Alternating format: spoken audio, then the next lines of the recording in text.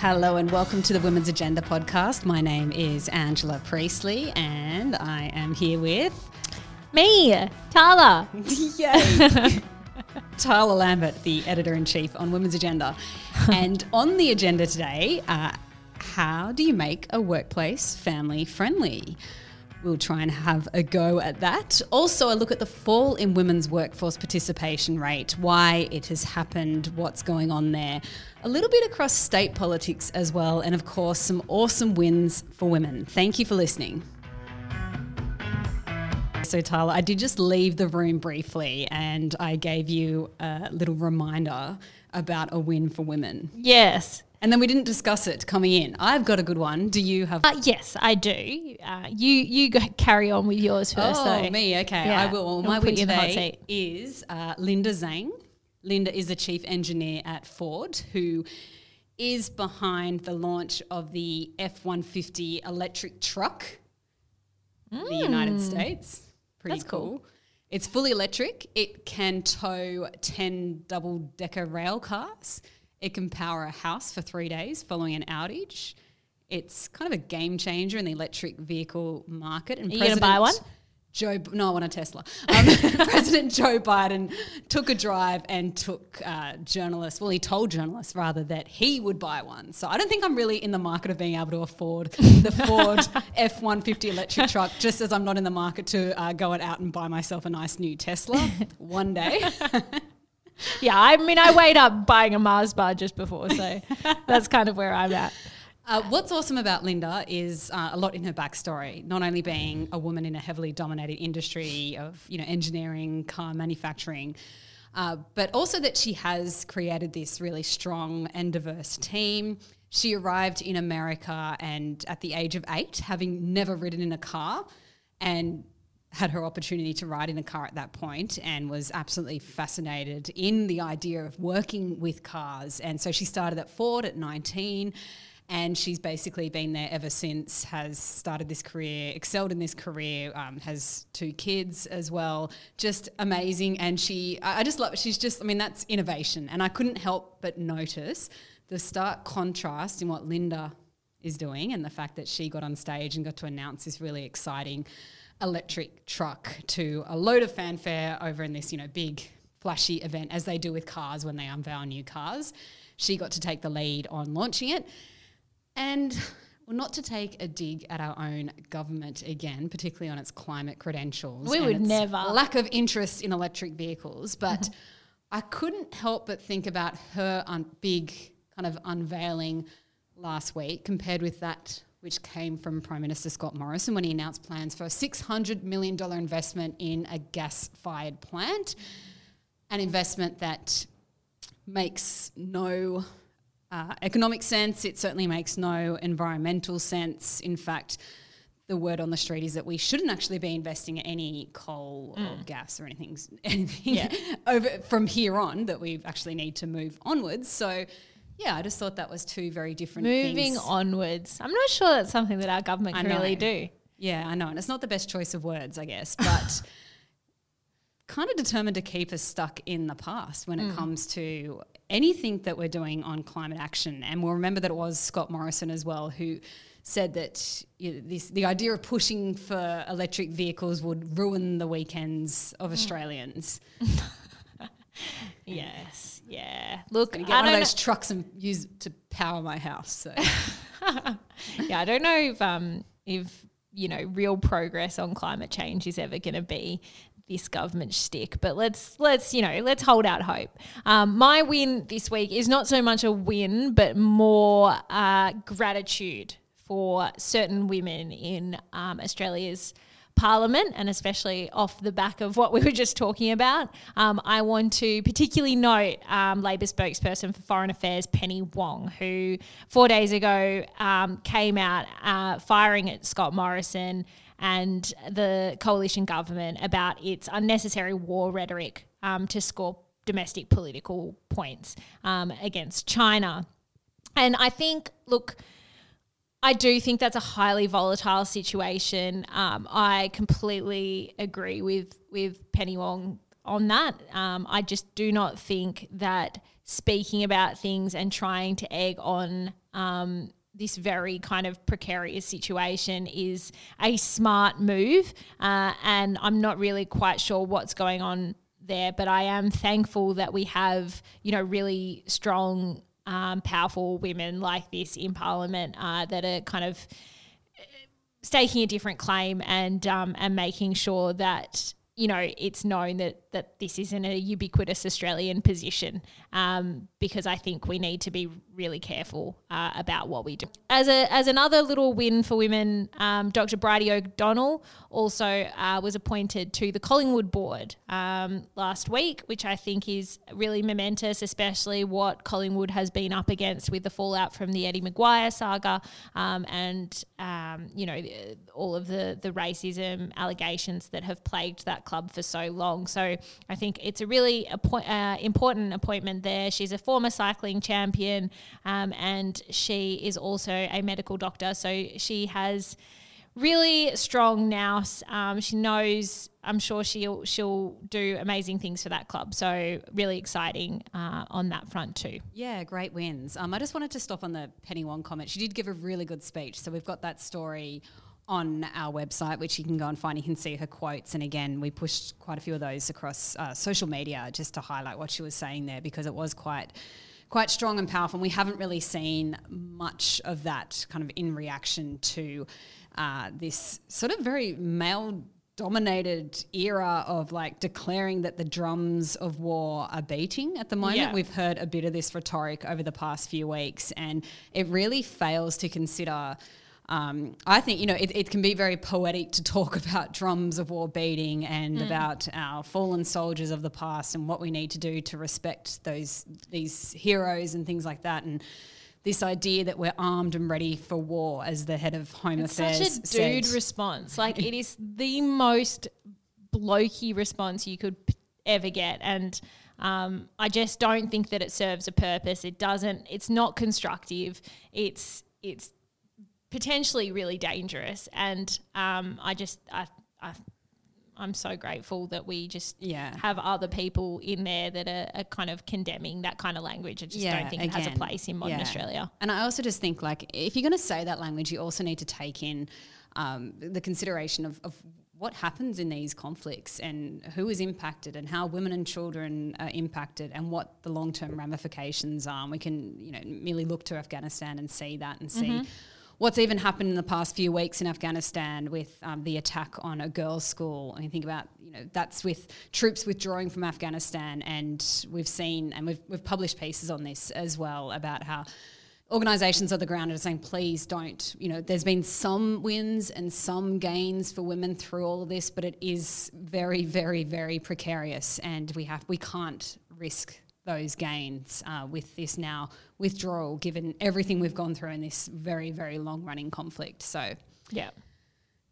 We also want to just look at the fall in women's workforce participation. So last week there was much fanfare and celebration that the unemployment rate had fallen to 5.5% in Australia. So go us, global pandemic, Australia's killing it on the jobs front.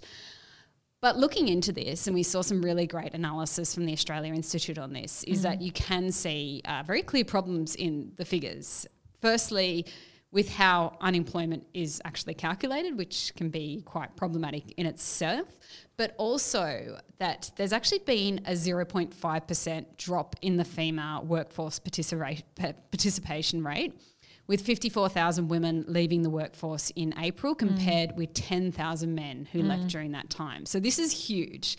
It is significant, and it really does highlight the fact that when you give stimulus to male-dominated industries like construction, which is what we saw during the 2020 budget season, and during some of the clear announcements that were made during that pandemic, the crux of the pandemic period last year, is that this is what happens. So what we see is that women are leaving the workforce. They're likely giving up looking for work if they can't find opportunities within their industry or their sector at a much higher and faster rate, almost 5 times the rate of men. This is depressing. And let's also look at the fact that the female workforce participation rate is something that the coalition government has already, it's already dire in itself, but the coalition government has always looked at as a measure of its success, but it's going backwards here. It's meant to be moving upwards, definitely not backwards. So, yeah. I mean, look, it's a pretty dire kind of statistic, really, and one that the treasurer, very obviously skirted over during his budget speech a couple of weeks ago. So, yeah, we do need to do a lot more there. Yeah. So that figure is, often it comes down to people who are not looking for work anymore. So if you're not looking for work anymore, you don't actually get counted as being unemployed. So this is what it's highlighting, is that people are giving up looking for work. And the other thing that I think is interesting here is that this is in a country where, our kids are back at school, where we're told we do have access to childcare facilities and that kind of thing, although, many of us can't afford it. But, you think about how different it would be if we were in a situation where, lockdowns were still happening to the point of, having to be fully at home and have your children there and everything, then even more women, you'd guess, would not be looking for work at this time. So it's pretty dire. Yeah. And I mean, that situation is still precarious. Like our vaccine rollout is not at all underway in the way that it needs to be in this country. So, we are still in a highly kind of uncertain period with the pandemic, and that could heighten these statistics further, as you said. So I think it's something that the government needs to address pretty quickly. I'm not entirely sure, what the best mode of them doing that is. Like, I think probably huge investments in the industries that are dominated by women, and certainly, we need to see higher investments in care industries and in other industries where women make up a huge percentage of those workforces. So, I mean, it's pretty startling. Investments as well that need to happen now, as opposed to not in a year's time. It needs to happen now, and that investments that really go to support women working in those industries, because that ultimately supports all of us. I mean, you can't really go too wrong investing in care. Yeah, and I mean, Matt Grudnoff, who the senior economist at the Australia Institute, said that many women were deciding to give up looking for work, but that is likely because they're not finding work readily either. So I think that's the fact that our employment rate is higher than expected is great, of course, but this is a huge kind of caveat to that. That we can't ignore. It needs to be noticed, and people need to make a bit of a song and dance and a big deal out of this and keep it high on the agenda. And in saying that, I might look to Victoria, which just unveiled its state budget last week, where they have actually, the Andrews government there has announced funding into a gender responsive budgeting unit that will form part of Treasury. So any policy they can actually analyse and see how it will impact men and women differently. If we had this last year, I mean, it's kind of obvious that this is what happens when you invest all in male-dominated sectors. But if we had this last year, we could have maybe had a little bit more foresight into what happens with some of these policies. If we had that federally, we're unlikely to get anything like that federally under the current government. But it is happening in Victoria, and it is being seen as quite a significant national game changer as well. Yeah. You have to wonder whether or not this government wants that kind of foresight, though. I think that's what it boils down to. Yes. Okay. Speaking of state politics, yes. I know, Tali, you did want to just touch on the by-election that happened in New South Wales over the weekend, the one that may have had something to do with that $600 million investment into the gas-fired plant that will occur in the Hunter region, which, again, makes no economic or environmental sense, but yet all of us taxpayers will be paying for. But it was very nice timing.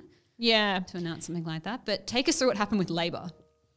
Well, Labor's kind of left reeling, really, after the by-election loss over the weekend. And it's been a particularly bitter pill to swallow, I'm sure, for New South Wales leader Jodi McKay.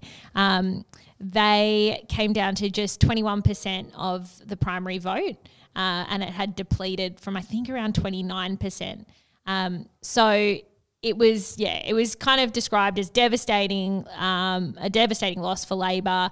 Jodi McKay kind of, she suggested that herself, and independents, including Kirsty O'Connell, who was backed by former Prime Minister Malcolm Turnbull, and One Nation picked up a lot of Labor's votes. It's an interesting situation for New South Wales Labor. But this morning, the media or mainstream media was speculating about who would take over the Labor leadership if there's to be a spill. Now, there hasn't been one announced yet. Jodi McKay has kind of been very definite that she is staying in place, but there is speculation that she may be kind of forced out. But the four candidates that have been touted as, tipped to take over the leadership include Chris Minns, former leader Michael Daly, who's already had a bite of the cherry, Shadow Health Minister Ryan Park, and Shadow Natural Resources Paul Scully. So they're all men. Mm-hmm. They're all middle-aged. They've all somebody who's already had a go at it and as they're well. all of a certain colour.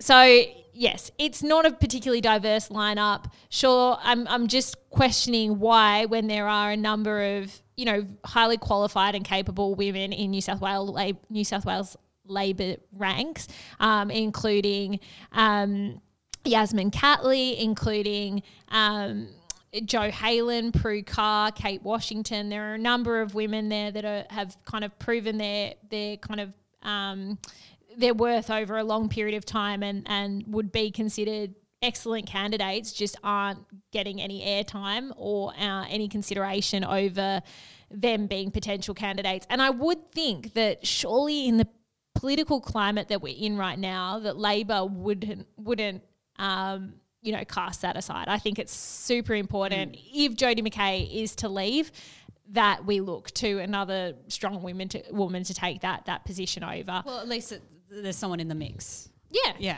And is it just media speculation determining the four people who are in the mix, or is that? I think so. Look, there hasn't been, there haven't been confirmations given from the Labor Party, but you have to assume that, mainstream media is getting that kind of notification from somewhere. So we will wait and see. But I would hope that, we can see some women in the mix, given that they have no shortage of really capable women to do so. Yeah. And I think the interesting thing in New South Wales is that you do have a female premier, and we do currently still have a female opposition leader as well, which is pretty unusual. That might be the first time that's happened anywhere in Australia. Yeah. I'm going to say yes to that. I noticed that Gladys Berejiklian actually made the point today that she feels for Jodi McKay, which was nice to see, I guess, that she feels sorry, that she made the point that state politics is absolutely brutal, which is, again, something that we've heard a lot of over the years from different women involved, particularly in New South Wales state politics. Yeah. Yes. Okay. So speaking of brutal, let's talk about family-friendly workplaces.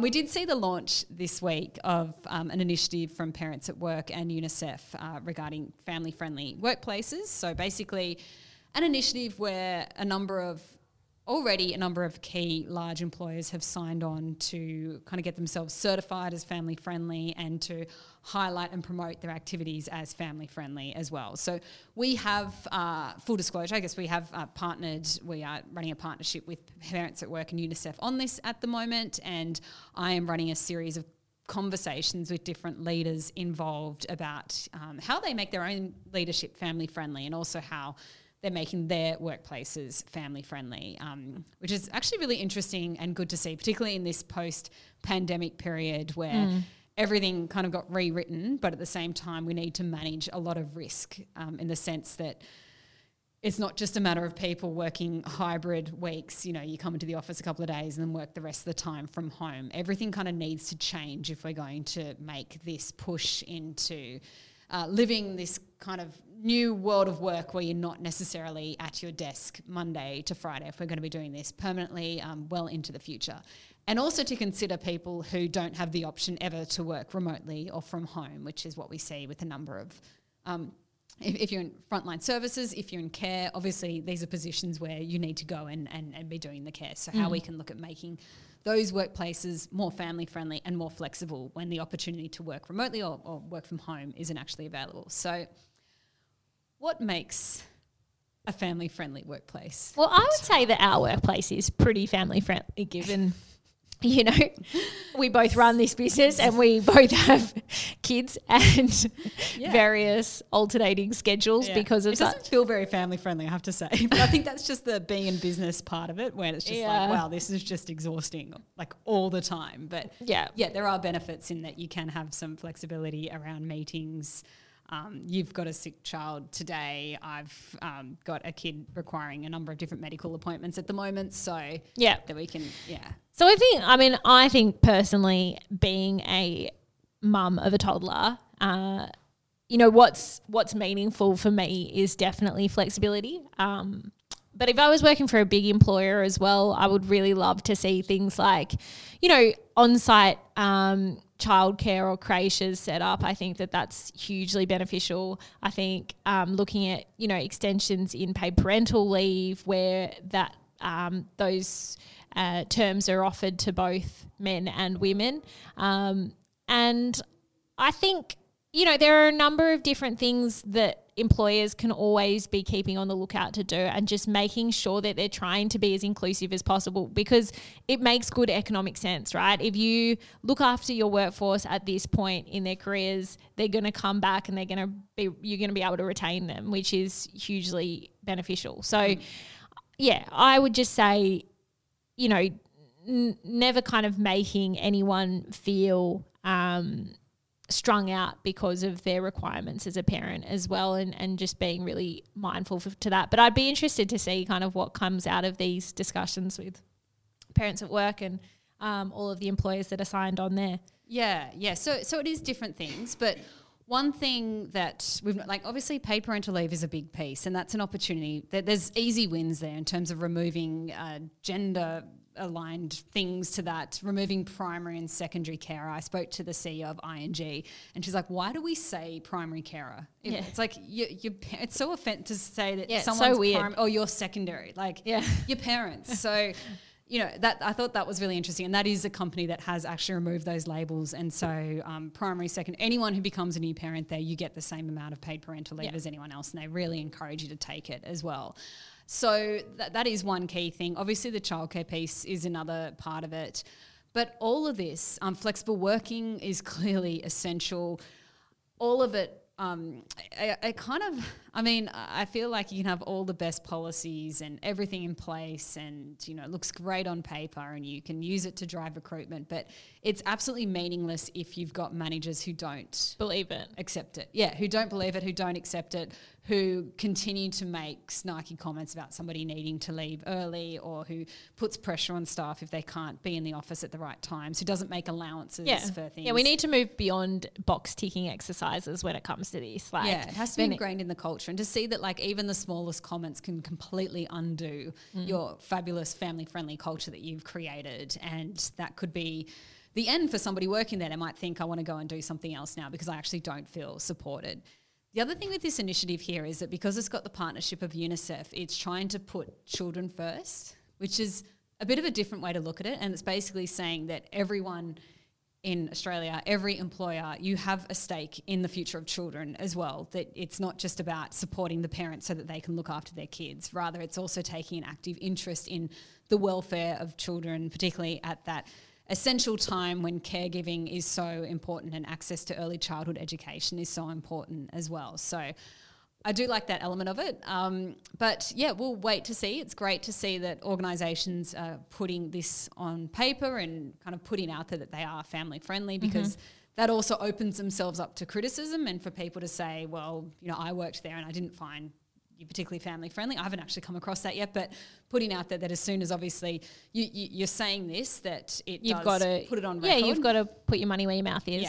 Yeah, exactly. So we'll see. One little thing I noticed at the Commonwealth Bank, because that was where the launch of this event was last time, and CBA are a partner on this, is that they did make this mention of the fact that they have in their beautiful new building, it was really beautiful in Sydney, it's this kind of open space atrium situation, which looks great, but they are offering, heavily subsidised meals that you can take home for your kids. Oh, that's awesome. Yeah, I know. I would really want that. I would really want that as well. And I put that out there on Twitter, and I had, some comments saying, well, isn't this just a ploy to keep people in the office longer? No. And I know where that's coming from, because I've seen that particularly in certain large tech companies where you see that a lot, the free lunches thing, or you see they put But the free lunches for your baby is just so much better.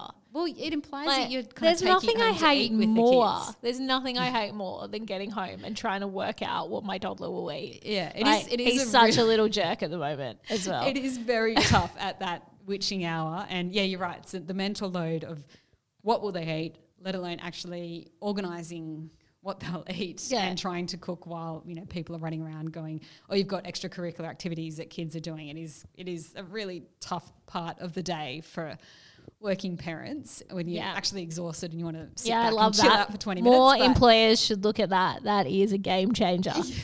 If I do not have to feed my child Vegemite toast and blueberries for dinner, then you're family friendly. There you go.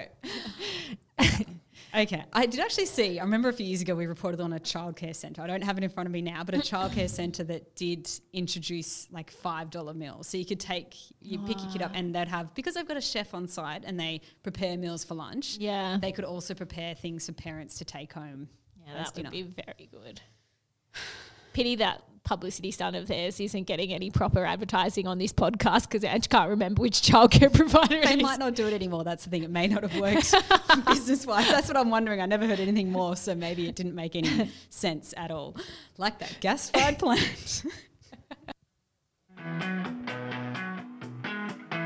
Thank you for listening to the Women's Agenda podcast. You can access all the stories that we've been discussing and more on womensagenda.com.au. And you can also subscribe to our daily newsletter and get these stories in your inbox just before lunchtime. Thank you for listening.